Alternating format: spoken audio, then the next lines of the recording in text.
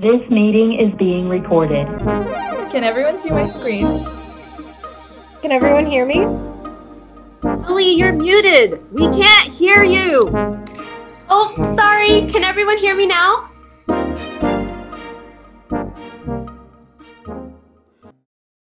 Hello and welcome to another episode of Politics Under the Microscope. We are joined today by Reverend Diane Holt, the Executive Director and founder of Durham's Maternal Stress-Free Zone, a nonprofit organization centered around providing maternal support with their birth plans. Reverend Holt was appointed a member of the COVID-19 Vaccine Distribution Task Force by New York Governor Andrew Cuomo and is here to give us key insights into the distribution of the vaccine, which will hopefully put an end to the pandemic. Reverend Holt, it's lovely to have you on our podcast today. Could you tell us a little bit about yourself, like your background and expertise? Yeah, let's see. Where do I start? Well, I'm a 72-year-old Black woman born in a small town named Manchester, Georgia. I was born at a time when African-American women were not allowed to give birth in a hospital. Therefore, I was born at home by a granny midwife. I was born breech. Therefore, I'm told by my 98-year-old father, who just recently passed, that I was a miracle baby because the physician would not have anything to do with my birth. And the midwife, who by today's standard would be a doula, had to turn me around in the womb so that I could be delivered. A doula is a trained companion who isn't a healthcare professional, but supports another individual through a significant health-related experience such as pregnancy or childbirth. I was raised in Buffalo, New York, educated in Buffalo, New York, but my roots still remained in Georgia until I was about 12 years old. So I know absolutely everything there is about maternal racism, Jim Crow laws, black and white fountains and bathrooms and sit-ins and civil rights. I didn't read about it, I lived it. So after coming here to Buffalo, I crossed over a lot of disciplines. So I started off as a nurse, then I went to social work. Then I decided I wanted to do something at a lower level, which was community health worker. Then I decided I wanted to go into chaplaincy and work on the other end of the life spectrum. So I went back to school for ministry. And I didn't realize at that time that all of that was building up for what I'm doing at this very moment. I'm told that I work with those from the womb to the tomb, that I work with individuals who are birthing and individuals who are dying. So I have a broad spectrum of gifts that people have given to me by listening to their stories at the time of them giving birth or at the time of them transitioning to wherever it is that they believe that they are going. So that's a little bit about who I am, and expertise. Well, I dibble and dabble in everything.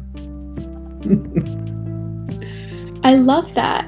As we know, you're a member of the Vaccine Distribution Task Force, and so I'd love to hear the role you play and the purpose the task force actually serves. Okay. Well, so far I'm really being a listener. I am not scientific. I tell everyone that I do not have that type of background, although in a way I sort of do. But if you're looking for me to have the degrees there, no, I don't have. I am not a researcher. Some of my friends are health sciences librarians, and I always call them up for any information that I need. So I dibble and dabble and hang out with individuals who are smarter than me. That helps me learn the things that I do not quite understand in the field of science. My role is, because I don't like the word leader, I like the word advocate. Because I am a community advocate, because I have been working in the field with mothers and babies and birth and maternal support and breastfeeding and death and dying, I've developed a trust within my community where people understand that I'm not going to tell you anything that's not true. If I don't have an answer, I'll tell you, let me get back to you. I have some friends who do have the answer, and I need to make a call to them. I have my fingers on the pulse of my community, and as individuals on the task force tell me, I have big boots on the ground. And do you find that your specific community that you represent has a distrust in the vaccine? Doesn't have a distrust. Oh my God, it has absolutely no trust. I'll be honest with you, all the way up until maybe 3 months ago, my mind was made up that I was not going to take the vaccine. And then I came to my senses. But nonetheless, what happened was that I actually was given information on one of the scientists, and her name is Dr. Colbert. She works for the National Institute of Health. And I started doing research on her. Everybody started sending me information on her. Any video that this woman made came in my direction, information on when they actually started working on the virus, because I had a problem with that term warp speed. How are you going to do something warp speed that takes years to develop? That made no sense to me, and it made absolutely no sense to anyone in my community. So we were like, yeah, they can give that to somebody else, or we're not taking it. But after I realized that they've been working on this project for, oh my God, almost 12 years, and that the process itself sort of came into existence during times of MERS and SARS, and all of that is interrelated. I was like, there was no warp speed to this. What they did was just not wait on the long-term or the longitudinal studies, as my friend tells me, to happen first. So with that being understood, now I'm willing to take the vaccine myself. And I did take it. I had an opportunity to take the vaccine, which everybody was surprised because I have what they call needle fear. The scientist that Reverend Holt was referring to is Dr. Kizzmekia Corbett, an African-American viral immunologist working for the National Institute of Allergy and Infectious Diseases. Her research is focused on developing coronavirus vaccines in preparation for pandemics just like the one we're currently dealing with, and her team developed the Moderna vaccine. That's amazing. Could you tell me a little bit about how you were demystifying the process of the vaccine production for your community? Was it being just an advocate for it? My job is not to convince anybody into taking anything. My job is to get information out to you, research-based information. My job is to watch me do it and then make up your mind for yourself. I made the front page of our Buffalo Evening News with this horrible face that I probably make every time I receive a shot, and I got an opportunity to see my face, and I called my physician up and apologized for making those faces. But nonetheless, people started calling me and saying, "You took the vaccine." And I said, "Yes, ma'am. Yes, sir." Or, "You're absolutely correct. I did." And how are you feeling? So they're checking on me. I use my personal Facebook page as a platform to share with individuals, okay, this is day 2, this is day 3, this is day 4, whatever. Look, I'm doing fine. The soreness is gone. I haven't grown a horn out of the tip of my head, so I'm doing absolutely well. And I also became very transparent with people. When I run into the market and I hear someone talking about the vaccine, I'll say, "Can I share something with you?" And they go, "Yes." I said, "So you're fearing taking the vaccine?" "Well, you know what was done." I said, "I know exactly what was done. I lived in the South when it basically took place." What Reverend Holt is referring to here when she says, "I know exactly what was done," is the Tuskegee experiment. Started in 1932, the intent of the Tuskegee experiment was to record the natural history of syphilis in African American men over 6 months. This study occurred without informed consent on behalf of those enrolled in the study, as researchers simply told them that they would be treated for bad blood. Bad blood is a catch-all term for several conditions, including anemia, fatigue, and syphilis. And despite penicillin being accepted as the treatment of choice for syphilis in 1945, those enrolled in the study were not administered this treatment. And the study continued until 1972. At that point, Jean Heller of the Associated Press broke the story of the study. This incident marks one of the many medical and scientific cases of misconduct that occurred to the detriment of the African American community, and it's also a demonstration of a breach of ethics. Breaches of ethics like this have led to mistrust within segments of the African American community, and they've also led to the lack of medical and scientific professionals that have the appropriate knowledge and lived experience to bring science to the African American community in a way that promotes trust. But luckily, Reverend Holt is someone that has both of those things. My dad was of that generation, and my father just passed in November. So a lot of people know that he was in his right mind. He constantly talked about everything. He never took any medicine to the day he died. That was the reason he did die. He got a UI infection and refused to take antibiotics for it because he just said, well, it must be my time to go if it's going to kill me. And it did. Just was not going to take it. So I come from individuals who do not believe in pharmaceutical medicines. And sadly, I lost my dad because he would not take something simple like an antibiotic. But the bottom line is this: it was his choice. He was not demented. He knew exactly what he was doing. And this world is a matter of choices. And who am I to infringe upon his choice? It wasn't suicidal. It was just that he did not want it. So therefore, he did not take it. So now I say to individuals, you have a couple of choices. You can take the vaccine, and then if something long-term comes up, it comes up. Nobody knew anything about it. It wasn't around long enough for us to figure it out. Or you could run the risk of getting this virus where it's already been proven to us that if you're one of those extreme cases, you're gonna die. Wow, that's very powerful. Thank you so much for sharing that with us and our audience today. So it sounds like when you're in your community, you are at the forefront, you're a pillar. And so I wanted to ask you, who does the task force really work with to accelerate the distribution efforts? Are there existing partnerships with different communities that perhaps are able to coordinate the vaccine distribution efforts, or communities that the task force regularly communicates with? And how do they do that? Now, you know, the task force is government, so you know it's going to be complicated. Come on now. There are actually 3 hubs. There's the state hub. I actually sit on the state's task force. There is the county hub, which means depending on how many counties there are in New York State, there are those hubs within those counties. And then there are local hubs. So I sit on the state hub and the local hub. Nonetheless, the communications between the state, I truly understand, and the communications within the local, I get and I understand. Where there seems to be a backup and clog in Erie County, can't speak for the other counties, okay?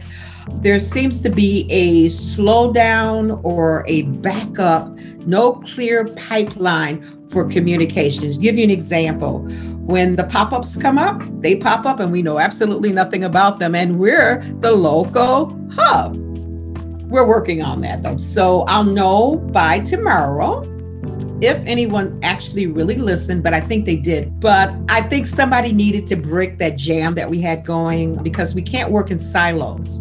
If we're going to be a task force that's working in collaboration with one another, we need to be talking to each other and making sure that everyone understands. Because keep in mind, your local counties are the ones who run the local health departments. So if anything's going to come through, it's going to come through your local health department.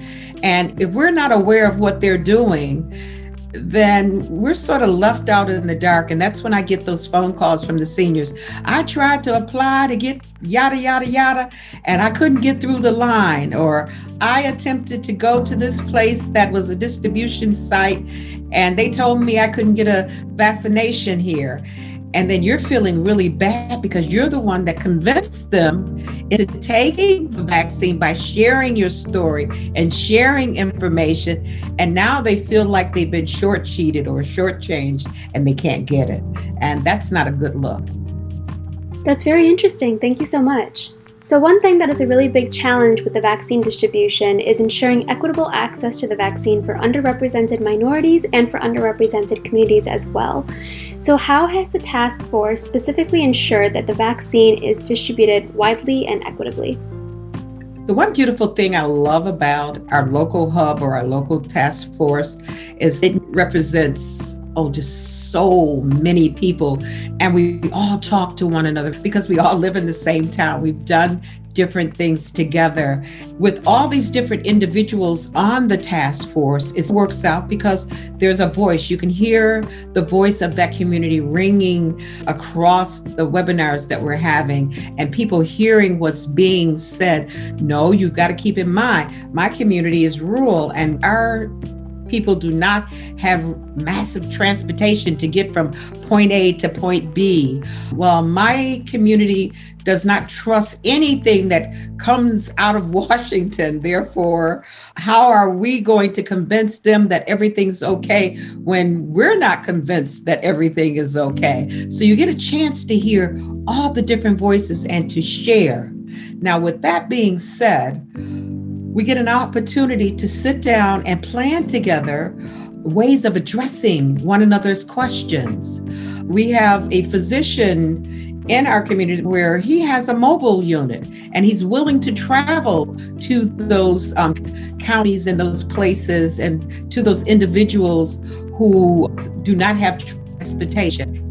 And the mobile clinic that he has also has the refrigeration to keep the vaccine at the temperature that it needs to be stored at. So you don't know that if you're working in a silo, but you know it when you're working together and you can collaborate with one another. So do you. That's what I hear taking place in the local hubs. Is it working? Yes, I believe it is working because I see people who probably would not have connected with one another connecting because they see that they can meet a need in a community that's not theirs. So I think it's absolutely beautiful. To give an example, I went to the West Side. I got on the wait list. I was there for almost 7 weeks before they got to my name to receive the vaccination. I wanted to make sure that when the pictures were taken, that the pictures of the center that I was in was there, which shows that ethnic groups, regardless to where you are, if you get on that wait list and you're willing to do the wait, that you're going to receive the vaccine when your name is reached. Like I tell people all the time, I didn't skip anyone. Reverend Holt makes a critical statement about the power of people who come together to address the unique needs of their communities with differences aside. She shows us that equitable access to the vaccine requires communities to come together, assess each other's individual needs, and collaborate in compatible, synergistic ways. Incredible. First of all, I'm 72. I'm African. I meet every criteria that was set by the state. I have comorbidities, you name it all, I got it. But I wanted someone who knew me personally, who knew my background, knew my condition, and had the equipment, the oxygen, the EpiPens, the medical background. So if anything happened to me personally, that person would be able to respond to my need. That will not happen in a drugstore.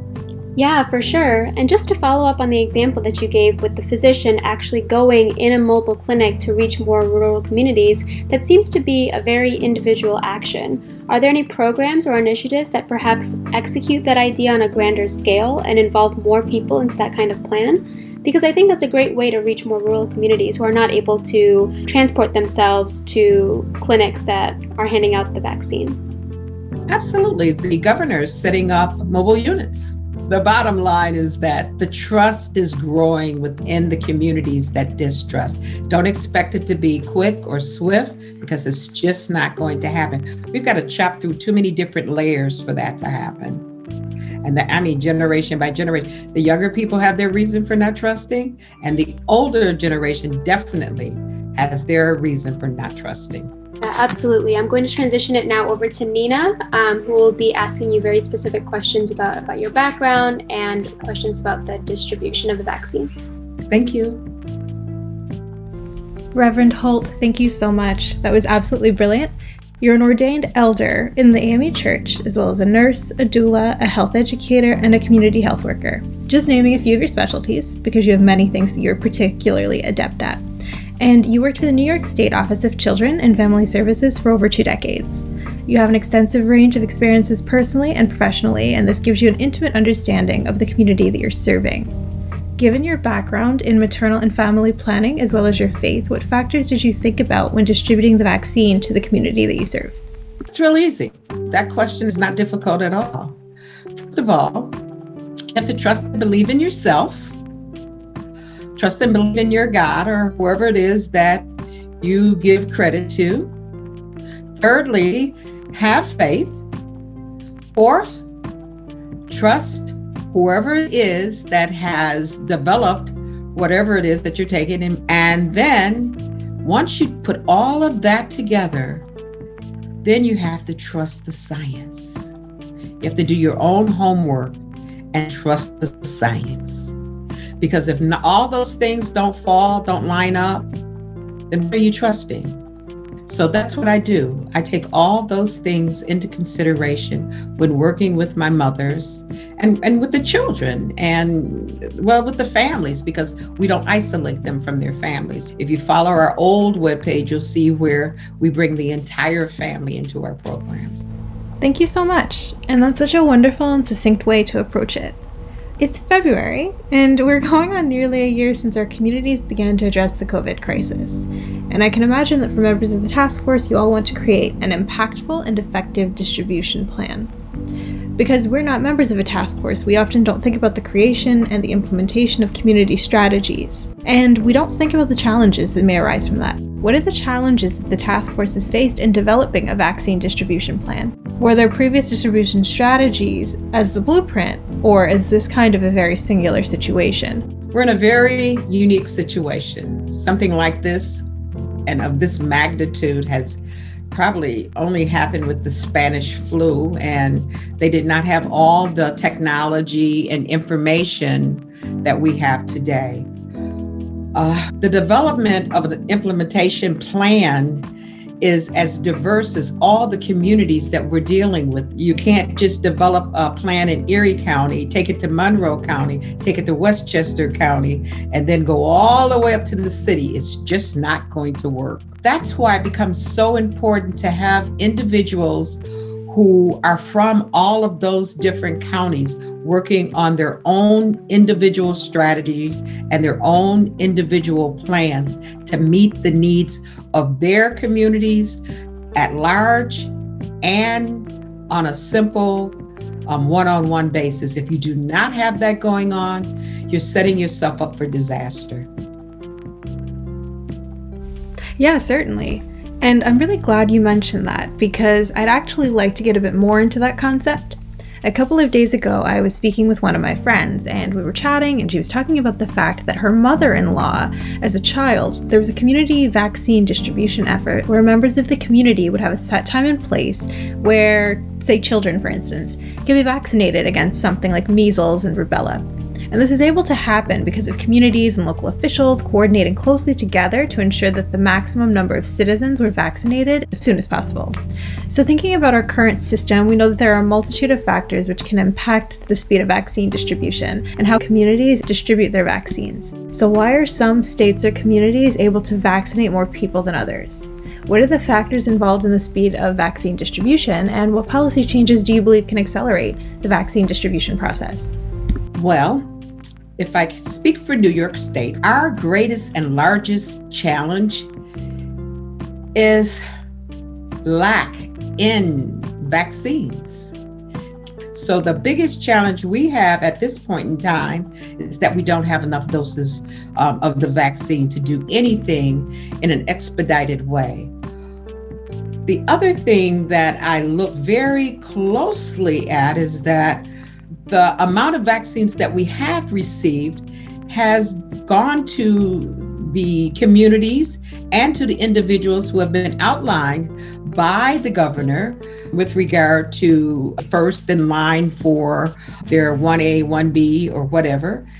And those individuals are the ones who are receiving the vaccinations in Erie County. The biggest problem is that we just don't have the vaccine. It's just not available. Now, we are working on plans so that when the vaccine becomes available, we can have many ways of making sure that the vaccine is distributed. Some of the ways have actually come out of the governor's office, and some of the other ways have come to us because locally we know what we need to do in our own communities to make sure that the individuals who should receive the vaccines do receive it.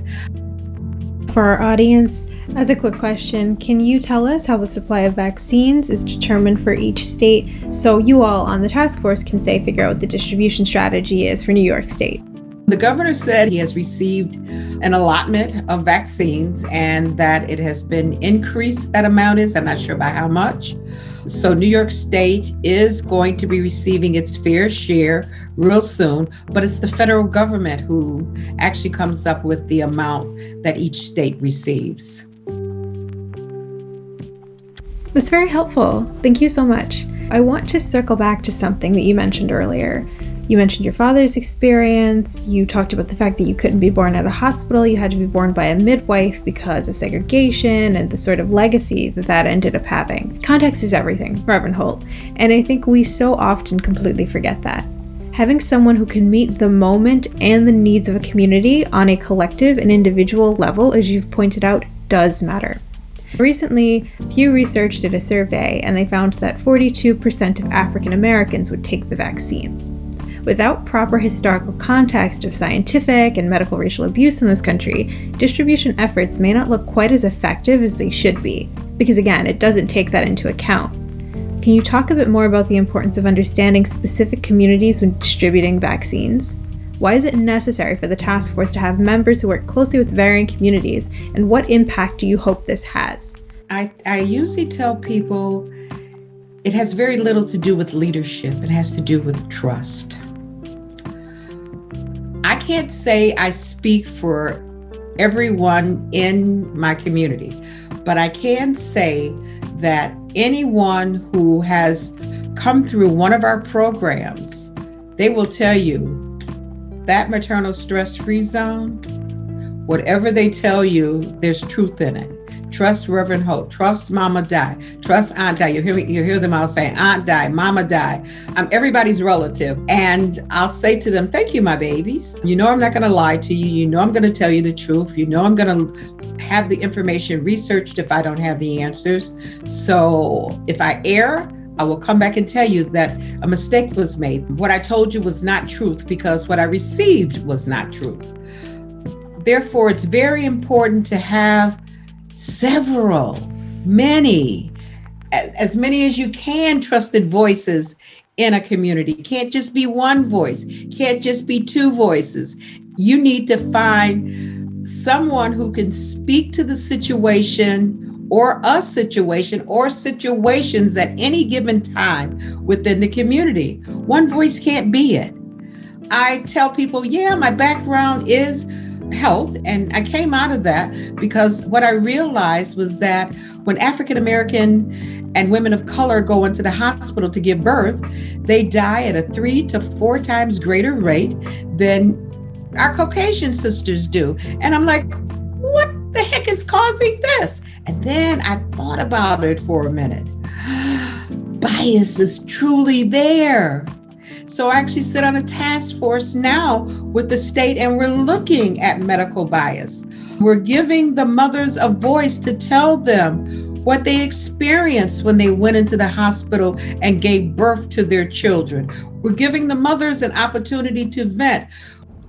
What Reverend Holt here is referencing is a persistent and often understated issue: maternal mortality in the United States. Per the Commonwealth Fund, the U.S. has the worst rates of maternal mortality at 17.4 deaths per 100,000 births than any other nation considered high income.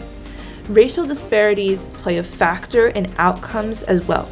In New York State alone, the maternal mortality rate for Black women was 51.6 deaths per 100,000 live births, compared to 15.9 deaths per 100,000 live births for white women between 2014 to 2016. Stark figures like this led to Governor Cuomo's creation of the Task Force on Maternal Mortality and Disparate Racial Outcomes. We had a forum with Albright Knox, which is an art museum, and they gave the mothers a voice over their webinar to share their experience with giving birth and problems that they're encountered. So I see my role in the community as a way of giving women that voice that nobody else will give them, and encouraging them to be that voice. I can't be your voice. You need to be your voice. I can speak sometimes for you, but they need to hear it directly out of your mouth. Thank you so much, Reverend Holt. That's absolutely spot on. And we really applaud you for not only being an advocate for so many, but for trying to help others learn to become their own advocate as well. Advocacy is such a powerful skill to have. Anybody can advocate for you any day of the week, but you need to know how to be an advocate for yourself when there isn't somebody who can be there to kind of bully the other people who may be bullying you. And it's important because not everybody feels empowered enough to speak up on their own behalf, or they don't know that they're being mistreated without having the right guidance as a frame of reference. To have somebody in the room, an elder, who's well experienced, who's seen the good, the bad, the ugly, someone well versed in everything guiding you, it's just so powerful, and it makes so much sense that you're not just a community figure and that you've transcended to be Aunt Di, to be mom, and so many of these other wonderful honorific titles that we could only be so lucky as to have in this life. I would like to add one more thing. You made me think of it, the bully piece. I'm sort of a bully when it comes to New York State. That's how I managed to get on all those different task forces, because I truly believe that we should have legislation that's passed or executive orders. That's how the doulas got back into the hospitals during COVID. Everyone was saying, oh no, they're afraid of COVID. And we managed to work with our mothers, and they allowed us to take pictures and videos. And we were able to show the secretary to the state that no, it was not COVID, that it was moms afraid of giving birth alone in the hospitals that was making them stay home last minute. But the governor came up with his executive order. No woman in New York State will ever fear giving birth alone. So doulas are allowed in with them. That is absolutely incredible, and such a good example of advocacy at work. Reverend Holt, I believe I speak for the rest of the Putnam team in stating that it has been a pleasure speaking with you. You've given us so many pearls of wisdom that not only we can employ, but that we hope our listeners are able to as well. And we hope that we here at Putnam and our listeners too are able to take everything that you've talked about, and that we're able to use that info in some way to help brighten the world as you do. Thank you so much for being our guest today. For those of you at home who are listening, please go to politicsunderthemicroscope.com, check out our resources page, learn a bit more about what you can do to become more engaged in your community and improve the world around you. This is Nina signing off. Thank you so much for listening, and we hope you enjoyed this episode. Nina, you've disabled screen sharing. Hey, I just made you co-host. I'm sorry, can everyone go on mute? I think someone's stuck in the waiting room.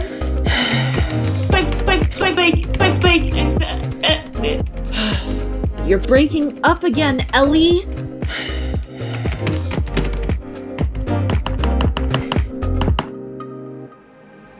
The recording has stopped. Politics Under the Microscope would like to thank Science Education and Policy Association for their support.